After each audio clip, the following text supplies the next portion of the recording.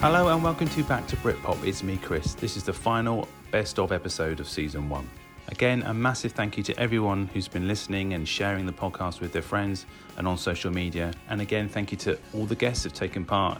It's been a great journey for me to get in touch and reconnect with the bands and the artists from the 90s. I never thought I'd get any guests at all, so the response has been amazing. Hopefully I'll be back in around March, April time with season 2. In the meantime, continue to follow me on Facebook, Twitter and Instagram. Just search for Back to Britpop.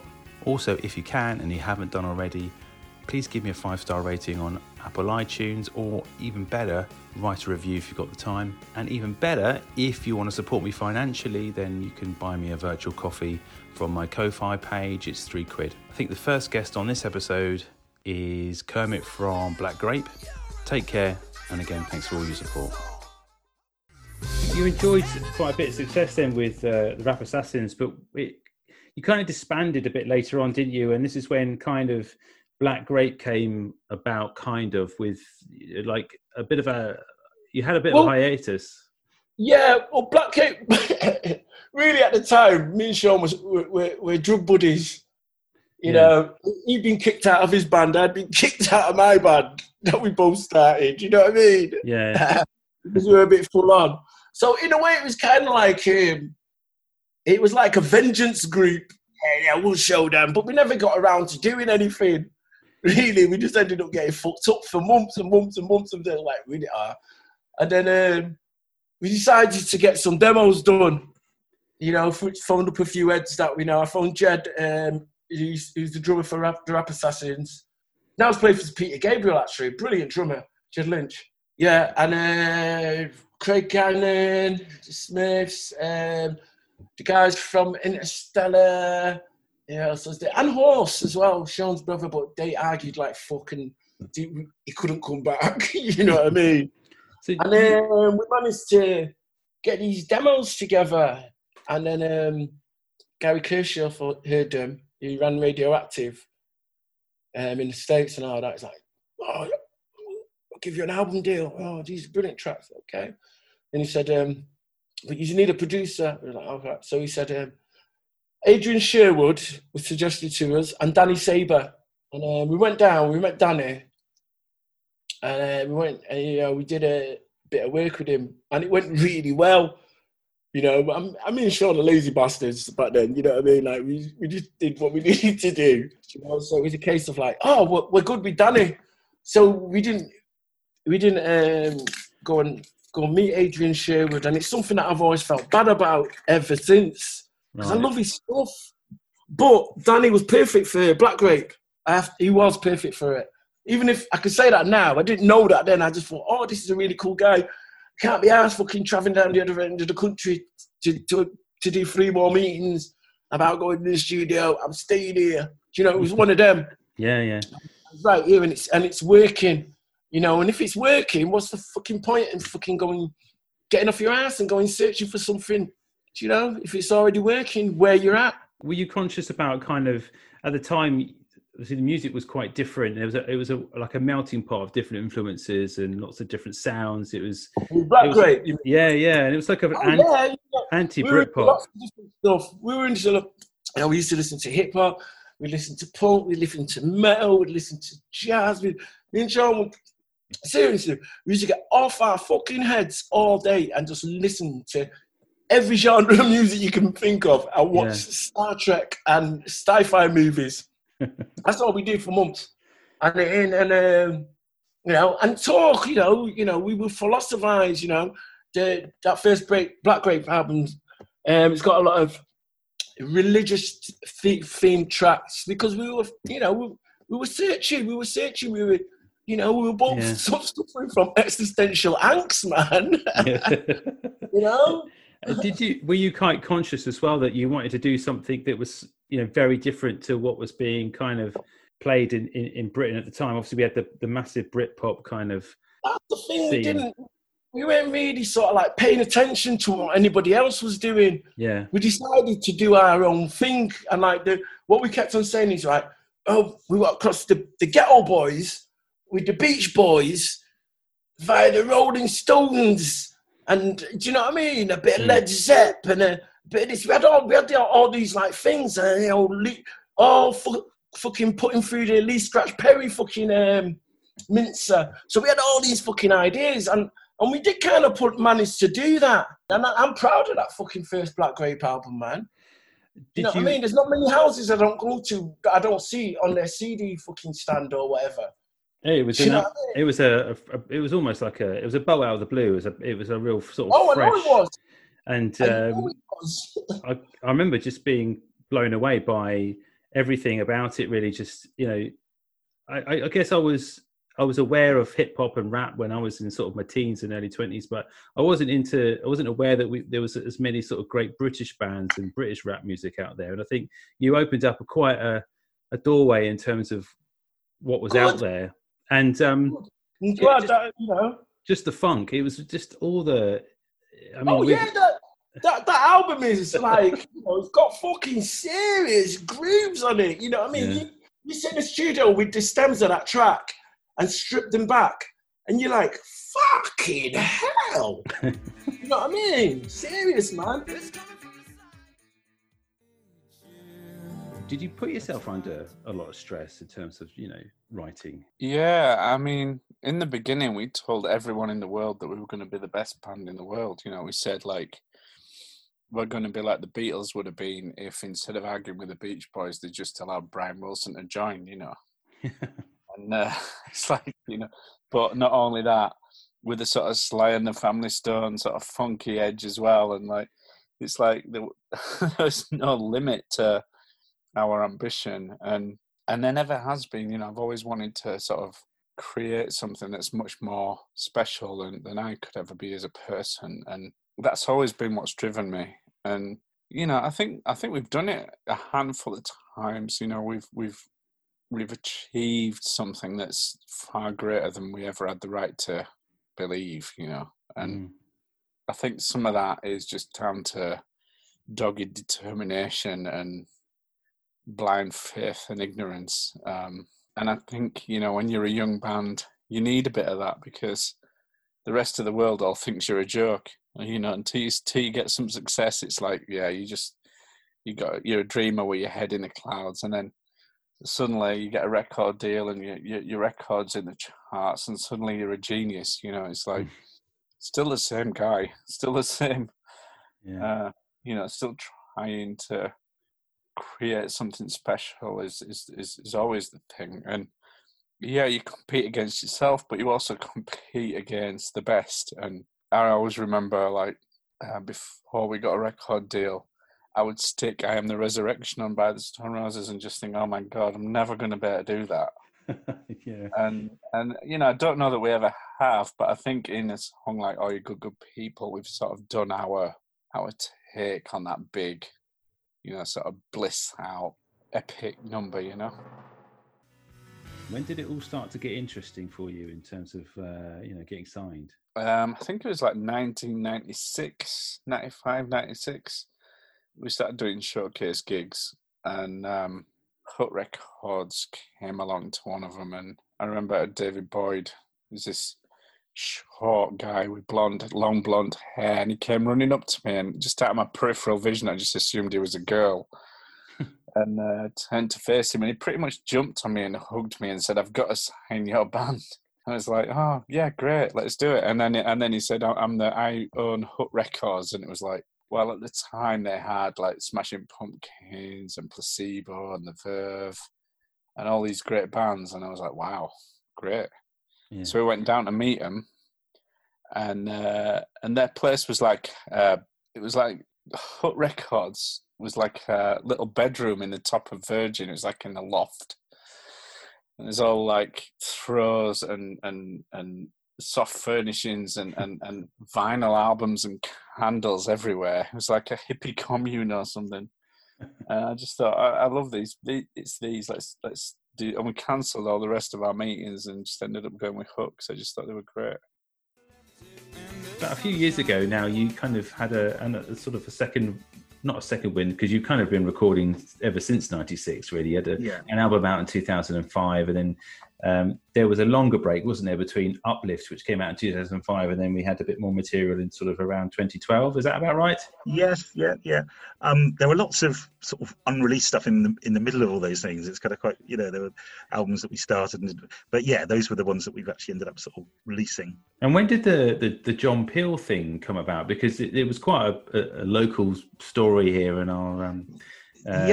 We made it onto South Today. Yeah. So we had some John Peel plays, not loads, not many, but he played us, and we sent him our records and wrote him letters, and I think tried to phone him a few times, and frustratingly, I never heard it. It was always one of those things that, like, someone would say, "Oh, you were on John Peel last night," and you'd listen the next 4 nights, you wouldn't play then. So that was quite. I thought that were. I'm really glad he played us, but it's kind of quite sad. And then what happened to us that was lucky and nice and really sort of gratifying was at some point, must have been 2011 maybe, they put out a website that was the John Peel Archive, and what someone did was they started to scan his records and photograph his records and catalogue them, and then they'd even take photos of the letters that were inside the records. And it just so happened that the first 100 they put up on this website was from the A section, and 2 of those first 100 records were ours, Fathom and Lovebound, the vinyl copies. And there were quite a lot of attention for this, because it's the first time that John Peel's record archive had been seen. And I start to see articles saying, there's some lots of things you'd expect in here, some real surprises. 2 of the records of a band called Akron Stanley, who's no one's ever heard of, kind of thing. So, and by this point, I'd got over my bitterness and embattled, and I thought, well, I know I will try and tell the world about this. So I I fired off a couple of emails to the people who'd written this article. So, Akron Stanley are actually this band here in Southampton, and for some reason we just got quite a lot of attention for it, and suddenly, local radio and local TV and were interested. I think mainly because John Peel was held in such high regard, Yeah. And particularly those people who work in broadcasting, they all idolise John Peel to a certain extent. So, yeah, for once, having spent years kind of managing to actively avoid any publicity, or we actually dined out on that a little bit, and it was quite nice. It got a bit of a sort of attention, and there was some nice online articles, and there was one that kind of traced the history of the band on the Quietus, which is like a kind of interesting website, and that was nice. It felt like it felt nice to be a bit better known for a little bit, and that certainly fed into kind of our mood and ebullience for a while. And it was nice to be associated with Peel. I think people now, maybe, or younger people maybe, don't realise quite how marginalised sort of indie music was and guitar music was in the 80s and early 90s. It's kind of like it was a real kind of minority interest, wasn't it? Like bands that are revered now weren't particularly bothering the charts then, sort of thing. It just became the thing that happened with Britpop is that music went more overground and went more mainstream. But for a long time, so John Peel was like your ally in this fight against everyone else, Because I missed John Peel in terms of because of my age. So I was Steve Lamacq and Joe Wiley, and then Mark and Lard. They were did the same job. Yeah, they'd be essentially exactly. And I suppose they had a bit more of a commercial stance to them, because the BBC at the time were pushing British music, and all these bands were just but the good thing about, I think, Steve Lamacq and Joe Wiley, those 2 shows, the evening sessions, was they were playing a lot of music from the States as well. So you weren't just being bombarded with Britpop and British indie, you were getting the Pavements and the Sebadoos and all the other stuff as well, Cannonball and all that sort of thing. So you could really dine out on that kind of the American wave of grungy, not grunge, that wasn't quite happening, but that kind of indie, and then you could then feast on the real British pulp, and if you really wanted to Blur and all that sort of real acquaintance. Yeah, that's right. Yeah. Stuff. But the Peel thing was, we were lucky for him to have obviously brought brought that in some ways to the forefront, I guess. Yeah, and it's hard. I don't know if people go back and who haven't heard John, but if you go back and actually listen to some of it's online now, some of his shows.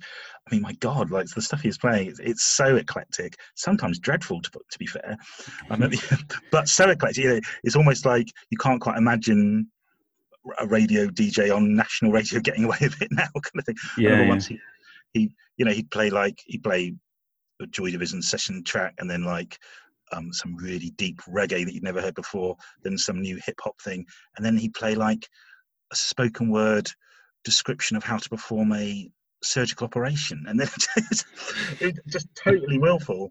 But kind of it took you on a journey. It's kind of like you'd have to kind of be prepared to leave the room occasionally and go, oh God. You kind of formed at one of those kind of education workshops. It's kind of, that's how they formed, and isn't it, essentially?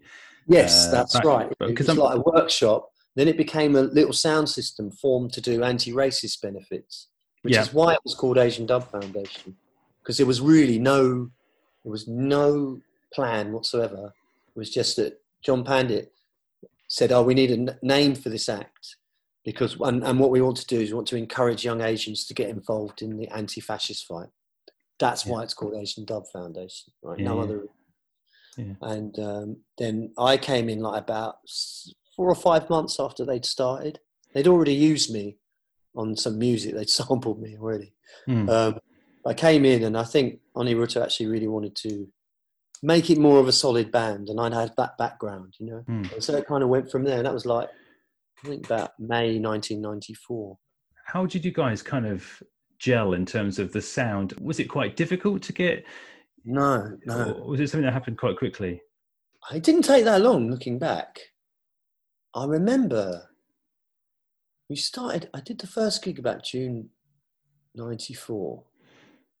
And then I remember about 3 or 4 months later, turning to Dido. It was how old was he then? He must have only been 15 or 16. I'm in my mid-20s. I was saying to Dido. He turned around to me. Both said to each other at the same time, we've got to carry this on, man. We did a gig where we were supporting Fundamental, Trans-Global Underground, and all these nation acts. We were the first act on. And it just felt so fantastic. I think there's a bit of film of it. And we just said, we've got to keep doing this, you know what I mean? And I got a real euphoric feeling, and I really felt like, it's an interesting thing, because it was the first. I played in loads of bands, done loads of music, but this was the first thing that I really, really believed in. I just said the world must hear this. I had no business plan, we didn't have anything. I just really believed the world has to hear this. It needs to, because it's an amazing driving force. Oh yeah, absolutely. Because I mean, at the time you had, I'm not saying you were probably definitely going against the grain, but definitely going against what culturally was happening in terms of music. Right. And so, you weren't obviously an indie group, but you had that kind of, I keep going back to punk, but because I think I was into you guys because of mainly the guitars, the rapping, which I was very new to, the urban sound. When I was at college, it was kind of quite an exciting time. There was lots of stuff going on politically and things, and I was feeling quite energized about stuff. And it was kind of like an antidote to Britpop in a way. Whilst I really enjoyed that music and the indie, classic indie, if you like, you guys were bringing something definitely different to the palette. Were you conscious that you were really trying to drill something into the UK that was not there? Yes. Yes, definitely. I wouldn't put it quite like that, but I think in general, I think you're absolutely spot on, actually. Yeah, we were on a mission, there's no doubt. I mean, Oni Rutter had such an amazing musical philosophy. John had an incredible music background. He was a DJ, a massive collection. And myself, we were quite similar in many ways. We were all people who were, had this sort of, South Asian influences from our parents. We were all around the older members. We were around the same age, and we'd been through punk, post-punk, reggae, dub, and politics. And we'd all been very inspired by Black Power movement, Black Panthers, and things like this. We all exactly had this kind of grounding. We were quite similar that way. And then we were working with someone who was, only 15, 16. And he had the jungle. That was his music. Yeah. And we were so excited by that music. I just remember when I first went to my first ADF rehearsal, the DJing and the MCing that those guys were doing, that Dida was doing and John was playing. I mean, I heard the music, but my God, it blew my head off. Absolutely blew my head off. It was the best music that I've heard up to that point. Jungle, and I mean jungle, not drum and bass, which is what it morphed into. It was the most exciting music I'd ever heard at that place, up to that time. It had a dub reggae bass line. It had distorted bass. It had incredibly high speed drums. I love the speed. There's not many dance musics that you can actually dance to that are really fast, right? Yeah. Not really. Most dance music or music that you move to groove-wise, reggae, hip-hop, house, it's all a certain tempo, but jungle was like flying off into punk speed. It's punk tempo jungle, but it's got a reggae bass line you can dance to. And the drums, the way they programmed the drums, unintentionally, some intentionally, went into free jazz. You know, drums were very live. It's not like house at all, which is rigid and very electronic. The weird thing about jungle is the drums sound really organic. They sound like a mad 50s, 60s free drummer, you know, on speed, free jazz. It's got a jazz sound to it even. What we did, which no one else did, I can safely say that no one else did this, was we had live bass and live guitar over junglist breakbeats. No one else did that. I mean, Ronnie Size did some brilliant stuff quite soon after with live instrumentation, but it was still more on this sort of cool, sophisticated jazz tip, though it could get hardcore. But we were like, instead of punky reggae party, like the Bob Marley song, ours was like a punky jungle party, a lot with a live reggae dub bass, you know, and guitar, you know. So I developed a sort of junglist guitar playing. I tell you, one of my proudest moments in my entire life. I was sitting around with a couple of Dida's friends, like about 14, 15. I was playing guitar. I said, all right, do a rock thing. I said, I did something. And he goes, do a funky thing, you know, a funky dancey hip. I played some bit of while. And then he goes, do jungle. And I did jungle on the guitar. And it's like, they were just looking at me saying, oh yeah, that's jungle. I go, fuck it. And there's a track on the first album called PK&B, which is jungle guitar. It's just dampened strings with a load of phase on it, not playing any notes, just using the hand as a rhythmic thing, and it phasing all over the place. You know, I was like, I had these kids saying, oh yeah, that's the jungle guitar. Like, it definitely worked. Yeah, it did. I mean, there's a lot of stuff that, yeah. I mean, it set me off on an interesting journey with guitar.